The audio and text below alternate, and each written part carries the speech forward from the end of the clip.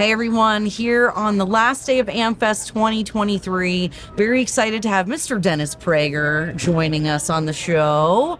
Now, I have heard a quote attributed to you, and I wanted to ask you if you said it, and I want to hear you elaborate. So the quote was, there are two parties. There's the stupid party and the evil party, and I'm a member of the stupid party. That was what I heard. I laughed so hard when I heard that. I was like, yes, yes, yes. Was that you? Was that in fact you? Yes, I said that many, many years ago. I don't say it now. I don't think they're quite as stupid as they were. Okay, okay. That's important. Okay. So there's been some... So I don't... Anyway, I don't want... I want to obey Ronald Reagan's 11th commandment.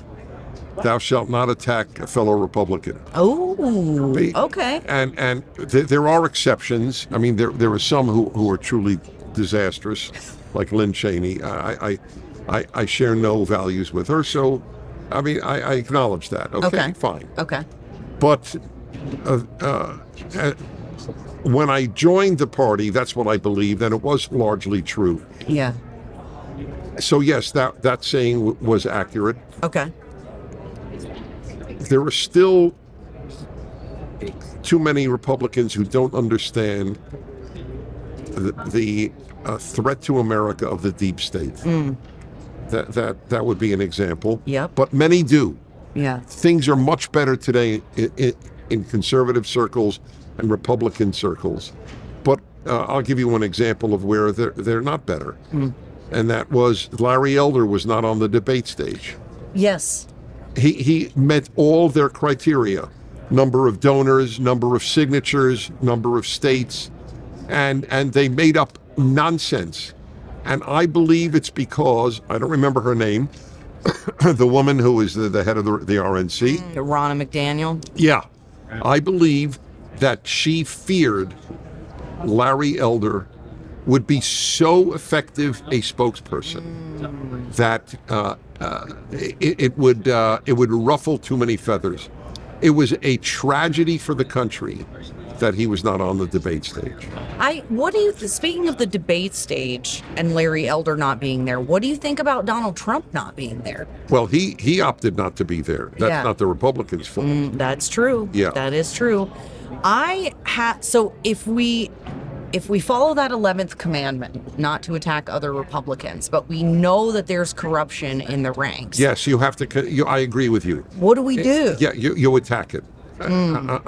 It's the statement was not to be paralyzed.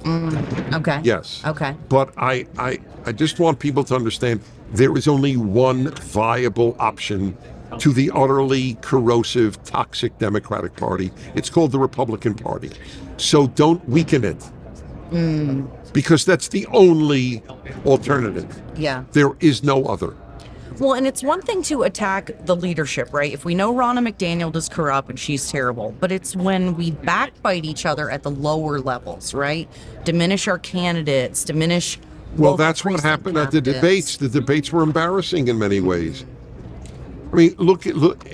It's frightening when you look at the Kennedy-Nixon debate, and you look at what are called debates today. Yeah.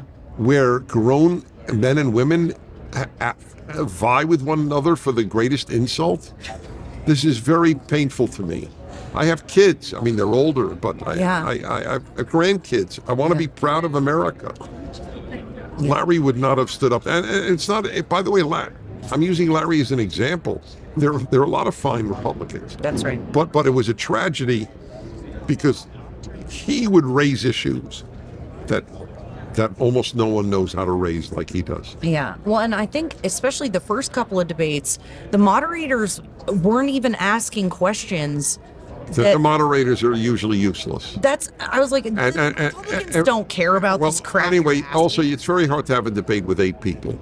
I mean, I don't know. I don't have a good answer for that problem, but these are not debates. These are flashy sessions. What do you think about the fact that they're like the audience is stacked with people who are like cheering and hooting and booing? And I found that very disruptive, distracting, and disrespectful. Well, to a certain extent, look, Kennedy Nixon was done in a room. It was not done in front of an audience. Yep. And it's interesting, Kennedy won on TV, Nixon won on radio. Interesting. Yes, it shows you the corrosive effects of television.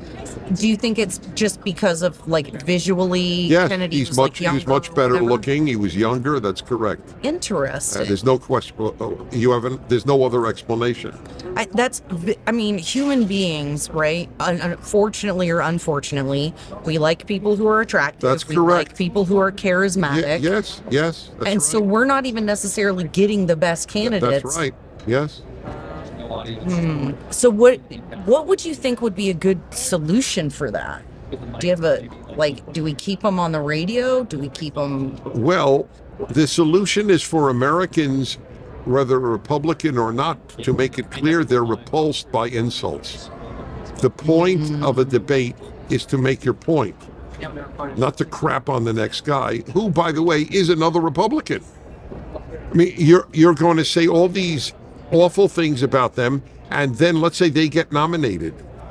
What are you going to do then? Oh, I was only kidding. Now, what about your followers or the people who are supporting you? Who are they then going to vote Yes, for? that's right. After you've told everyone that they're The stupid and enemy is corrupt? not the guy on the stage or the woman on the stage. The enemy is the Democratic Party.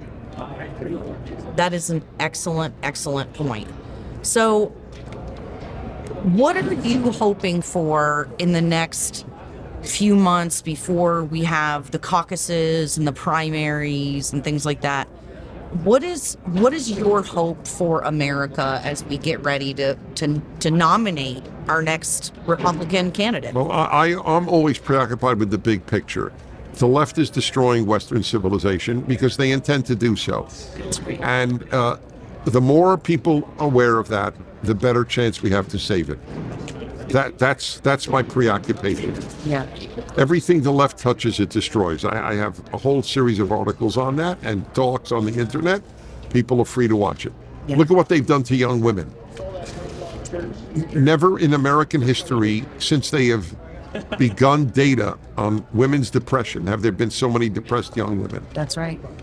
This is a product of left-wing feminism and all its doctrines. You don't need a man, you need a career. You're just like a man. You can have sex just as meaninglessly as men can, because men and women are different. Men can enjoy meaningless sex, okay? That's a fact. Women can, but generally don't. Right. Exactly. The denial of reality, the denial of biology, of That's right. how God made Yes. us man and woman. Yeah, that's right. Denial of reality is the motto of the left. If it's not already, it should be. Put that on a poster. So now you have had a prolific career. PragerU was a big part of my walk away story. It was one of the things that helped really awaken me to conservatism. You've got amazing, series on Exodus, on biblical stories, on all of these things. What is it? Is there anything coming up new that you're really excited about, or what would you? Well, that's question number one. Is there anything new coming down the pipeline? There's always new. There's so many new things at PragerU. I can't keep up with it. I'm serious. It's just too big. Yeah. It's a very, very big organization. And so I never would have predicted that the young kids, PragerU kids thing would blossom as it has. And it has. And of course, the regular videos, the 5-minute videos each week, and my own Bible commentary series, which I do believe will change lives if people read them. They're called the Rational Bible. Yeah. We're trying to touch lives for good things. Yeah. So you've created an amazing legacy. Well, hopefully it's not a legacy for a while. But you're right. That's what I want to do. So if you had to pick, say, one thing that you were the most proud of, one Probably series, my Bible one book. commentary. Yeah. I think that will last the longest of what I've done, because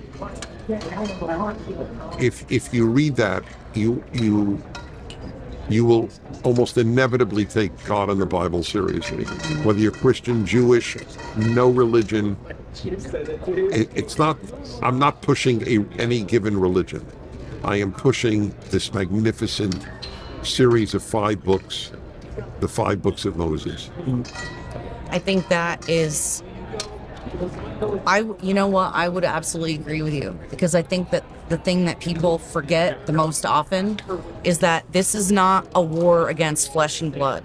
This is a war against powers and principalities who are coming for the souls of this nation and for the souls of people around the world. So it appears.